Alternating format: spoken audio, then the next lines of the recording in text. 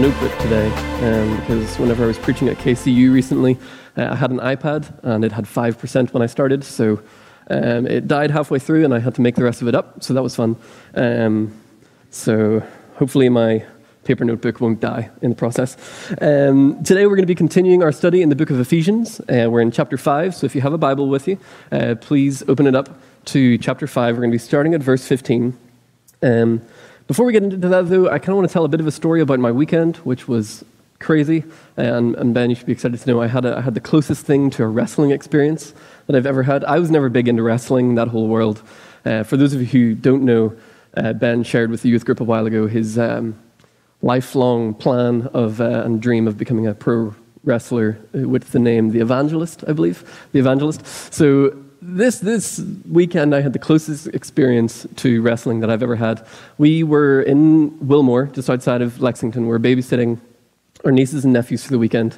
3 absolutely crazy children who are a lot of fun. But anyway, so we turn up Friday, sort of late afternoon, early evening. We go into the house and they have 2 dogs, okay? So they have a golden retriever mix, which is literally the sweetest dog on the planet. Just wants to cuddle you all day, every day. And then they have another dog who is also sweet, but is also 170 pounds. And is this giant Saint Bernard mixed with a wolf or something. I don't really know. But it's this massive beast of a thing. I mean, just absolutely giant. Like literally, sometimes it'll come up to try and say hi, and it'll sit down. There was one time it sat down beside me, and its butt hit a side table, and it broke the whole table. And I was like, it wasn't me. But, so this huge behemoth of a dog. And so I go around, and I check on them, and the dogs haven't been let out all day. So I'm like, okay, right, I got to let these dogs out. So the moment I go to the back door, Moose, which is the name of the big dog, Moose gets really excited, and unfortunately, when he gets excited, he forgets how to control his bladder. So Moose just starts peeing all over the kitchen floor, and again, giant dog, giant bladder, just continuous, gallons of this stuff just covers the entire kitchen floor. It is ridiculous. Sorry if I'm grossing anybody out, but it's just everywhere. So I'm dragging this dog with all of my might outside whilst he's peeing, just out through the door and clip him onto the chain. And then he finally stops and he just runs out into the yard because that's what he does. Now, this chain had been used a lot, and he takes off and the chain snaps, and this dog just bolts all over, out the backyard. There's no fence, so he's just going for it. He runs straight over to a bush because obviously he wants to make sure that he marks his territory or whatever. So me in my socks running through a dog poop-filled backyard, just sprinting after this dog. He stops to pee, and I do I think it's called a spear tackle. Is that what it's called? So a full-on dive, horizontal in the air, and tackle this thing to the ground. Scare him. He starts running. I'm being pulled along by this dog, and eventually managed to get him under control and take him back into the house. But that was the start of my weekend with the kids, and that has absolutely nothing to do with today's sermon. But I felt the need to share it because I don't have as many fun stories as Ben does, so I thought the moment that I have one, I'm going to share it. I was actually thinking the whole time I was writing this talk, I was like, I don't have a cool story to start this sermon with, and God heard me, unfortunately. So, Ephesians chapter 5, verses 15 through 20. Today we're talking about wisdom, is the topic. So, chapter 5, verse 15. Be very careful then how you live, not as unwise, but as wise, making the most of every opportunity, because the days are evil. Therefore do not be foolish, but understand what the Lord's will is. Do not get drunk on wine, which leads to debauchery. Instead, be filled with the Spirit, speaking to one another with psalms, hymns, and songs from the Spirit. Sing and make music from your heart to the Lord, always giving thanks to God the Father for everything. In the name of our Lord, Jesus Christ. I'm going to pray. Father, thank you for this passage. Lord, you're a good Father, Lord. Just I pray that you speak through me this morning and take all my words away and fill me with your Spirit. And let's dive into this passage and teach all of us something new about you and how we can continue to strive to walk in wisdom with you. In your name we pray. Amen. Now, when Ben asked me to preach on wisdom, I thought, interesting, because I have none of it. So I'm a youth pastor for a reason. We just run around and play games, and so wisdom wasn't something that I'm overly familiar with, so I did some research. So I have the definition is the quality of having experience, knowledge, and good judgment, the quality of being wise. So if the worship team want to come back up, and no, I'm just kidding. So wisdom is just one of those things I hear about all the time, and we're told to pray for wisdom, but I never really thought about it all that deeply and really tried to dive into it and think about it more and more. So really quickly, before we talk more about wisdom, I just want to pick this passage apart. I want to look at the verse, at the structure, and sort of get little things from it and try to see what Paul is trying to tell us through this passage.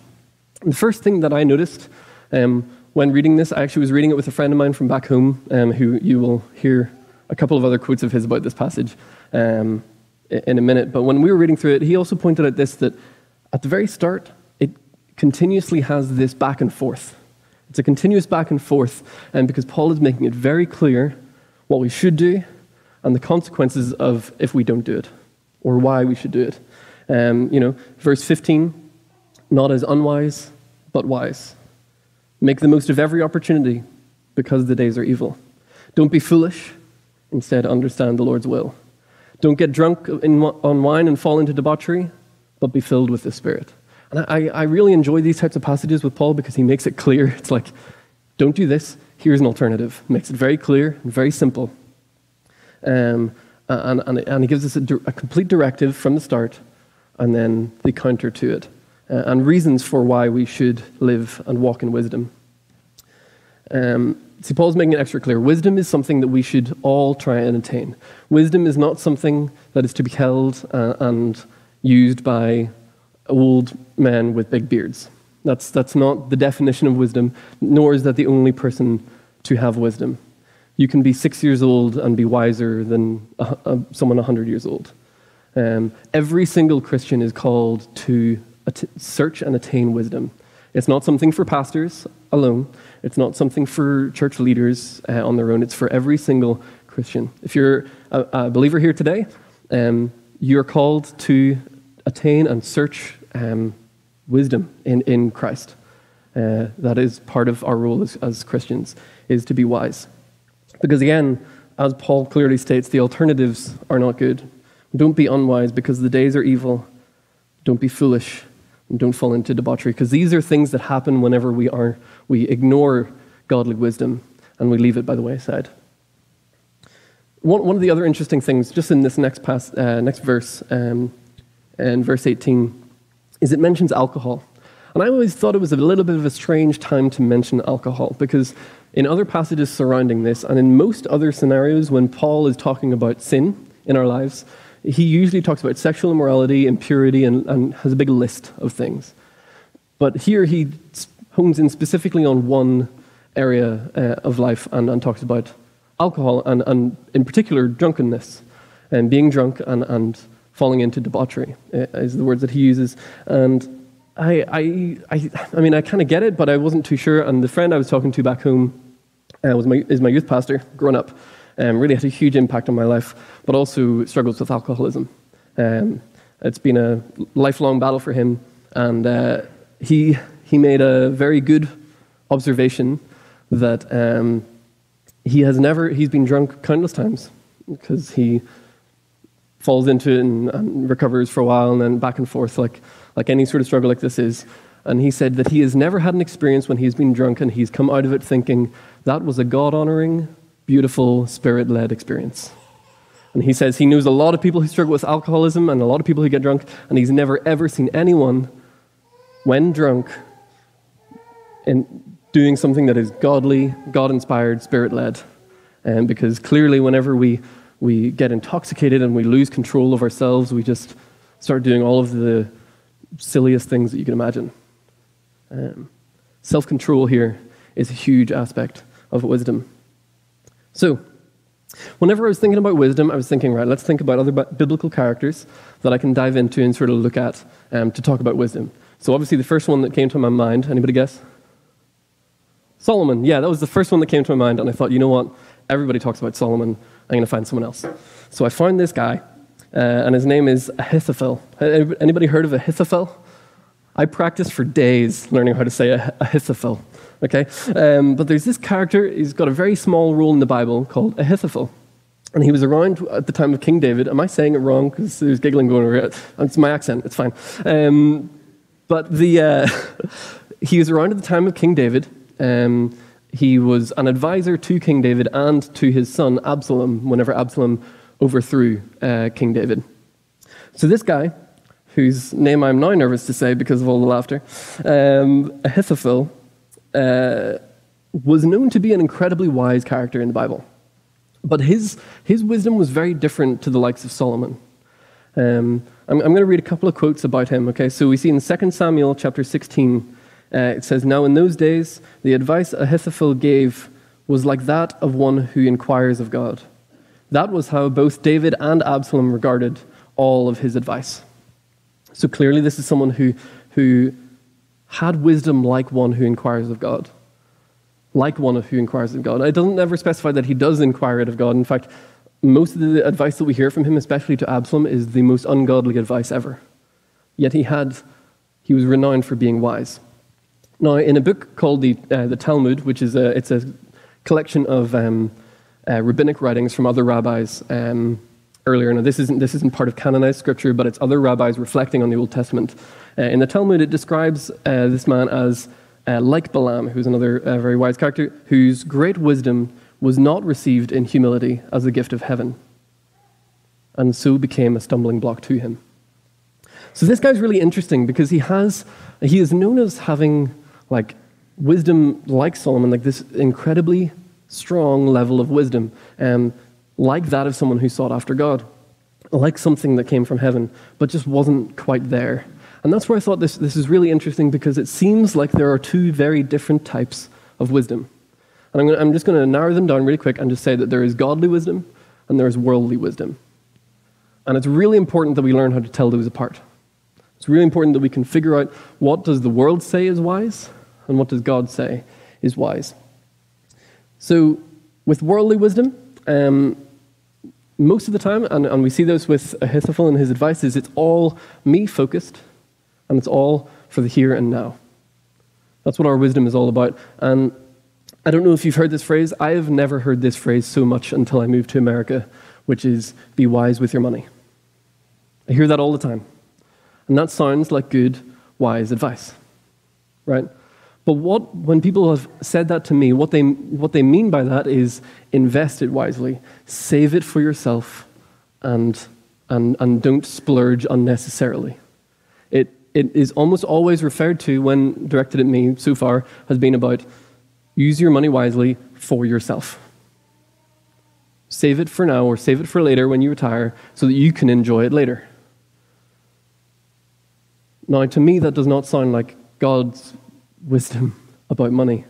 Anytime I read in the New Testament of Jesus talking about money, when he talks about money, he says, hey, if you want to follow me, be willing to give all of it up at any moment. We've talked about that before here. Just be ready to drop it. In Luke chapter 6, he actually takes it even a step further, and he says, like, if someone steals from you, don't even ask for it back. Well, that's countercultural for today, right? He also says that just give to whoever asks of you. But worldly wisdom would say, well, we don't know what he's going to do with it, so I don't trust him, so no, I'm not going to follow that piece of advice.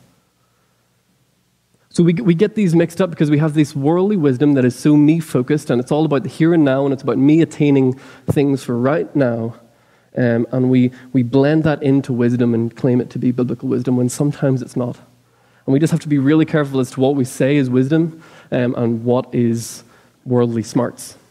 You know, saving money can be a blessing and can be great, and can be a really good thing, and you can use it really well. You can be generous and give a lot to people. You can go on mission trips to Mexico, like the team that are going this week, and you can do a lot of good stuff with money, but to claim that holding it all for yourself and investing it wisely so that you can enjoy it later for your retirement is not, that might be a good thing, but it's not in the Bible. So, before I upset anybody anymore, I want to focus in a little bit on godly wisdom, because we just talked about that one. Godly wisdom. See, godly wisdom has a completely different focus. Godly wisdom is directed by the Spirit. We see that in this passage, but be filled with the Spirit, speaking to one another in psalms and hymns and songs. The Spirit is the director of godly wisdom. And it's so important that we grasp that because the Spirit is so important. Oftentimes, I know in my church back home, which is a very traditional church, we preach about God the Father, God the Son, and God the Holy Bible. And we forget to talk about the Spirit. But the Spirit is such an important character, and he lives in us, and he directs us, and he can do some ridiculously crazy things through us. Jesus said that we're going to do more miracles than he ever did. We don't really like that verse sometimes because that makes us uncomfortable. But the Spirit is a super important character. And when we listen to the Spirit and when we follow the Spirit, that's when the wisdom follows. It's not when we follow our own selfish gain of what we want, but it's when we follow the Spirit. You see, the Spirit's focus is not necessarily on the here and now, but it's on the kingdom of God. That's what it's all about. What the Spirit is focused on is bringing little pockets of God's kingdom here around us, in Grace, in Kentucky, in America, in the world.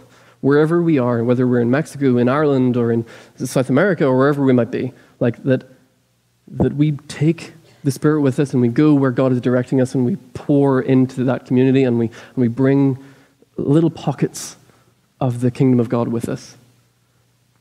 And that doesn't have an emphasis on the here and now. That has an emphasis on eternity.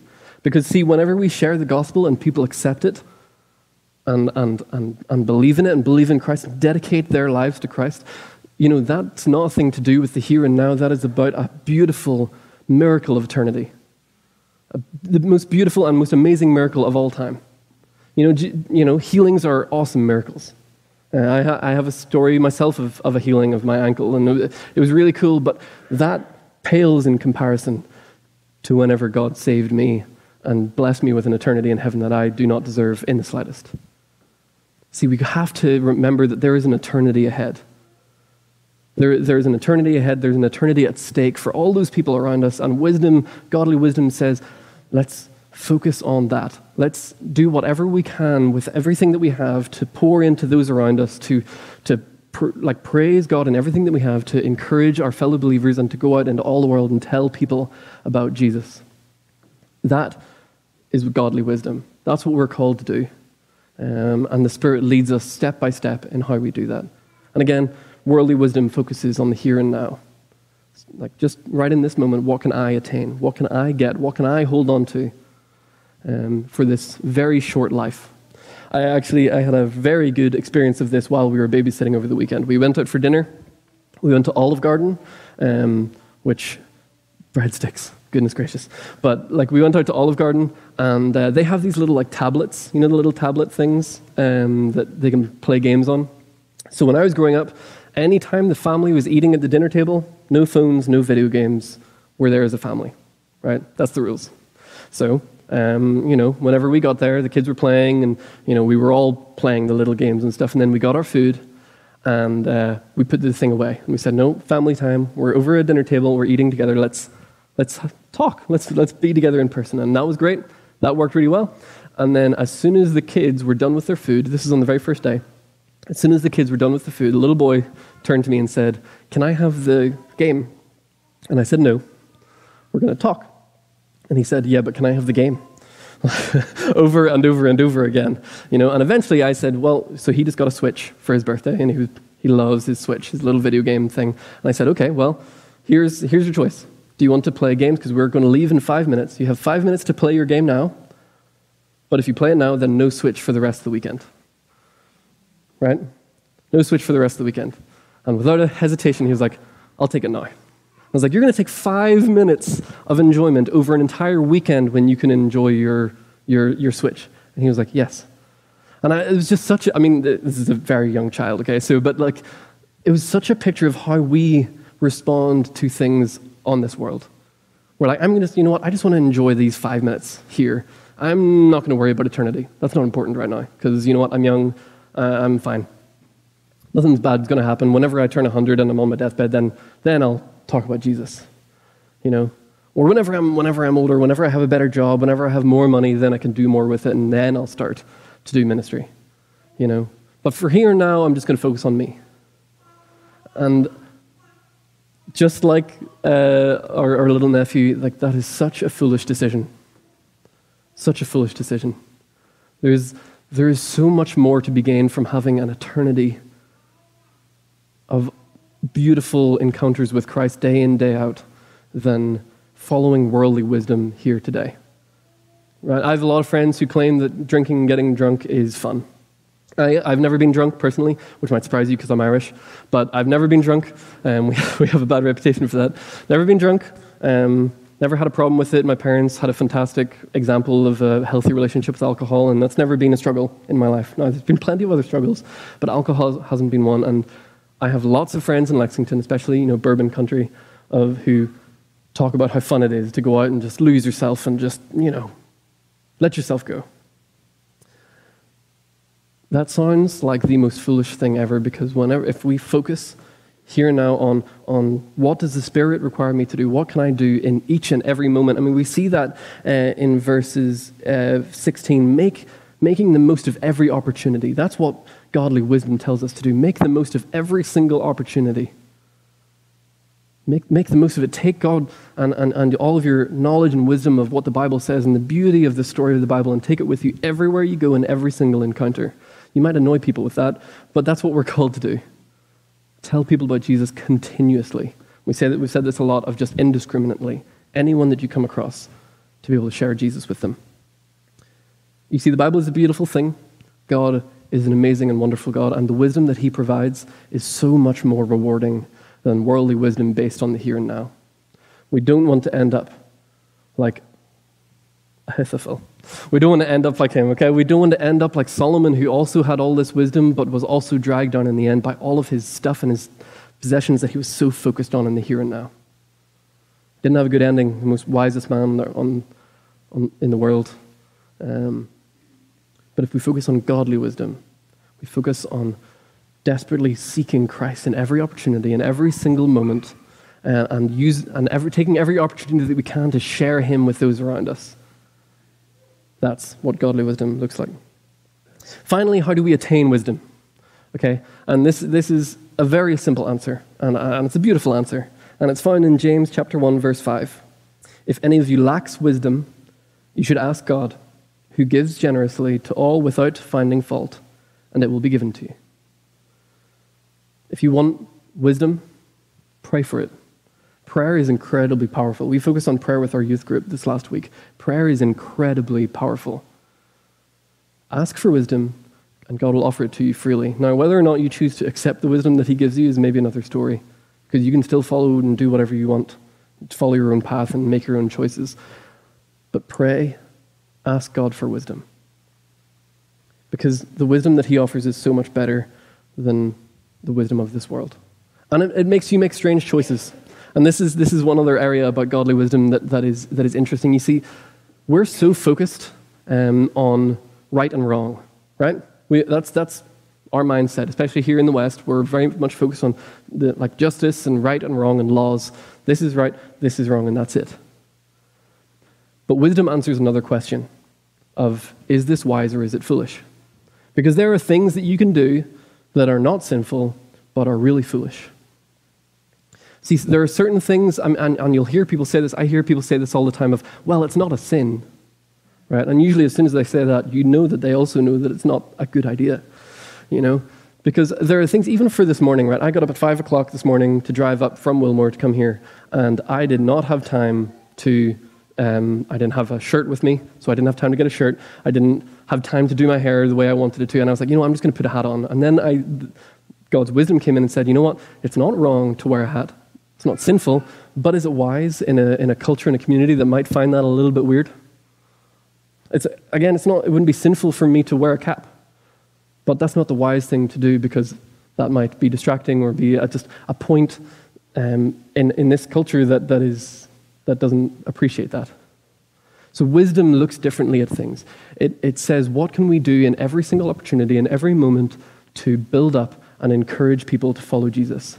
Laying aside what we want, whether or not I want to wear a hat or not, laying that aside, which is such a trivial thing, to further the kingdom of God. So I'm going to invite the praise team to come back up as we close. But again, wisdom is such an important thing, and it is complicated because there is worldly wisdom and godly wisdom.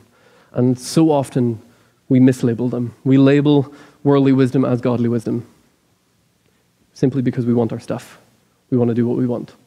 But godly wisdom says, lay aside your stuff and experience the beauty of everything that I can offer in this life and in the life to come.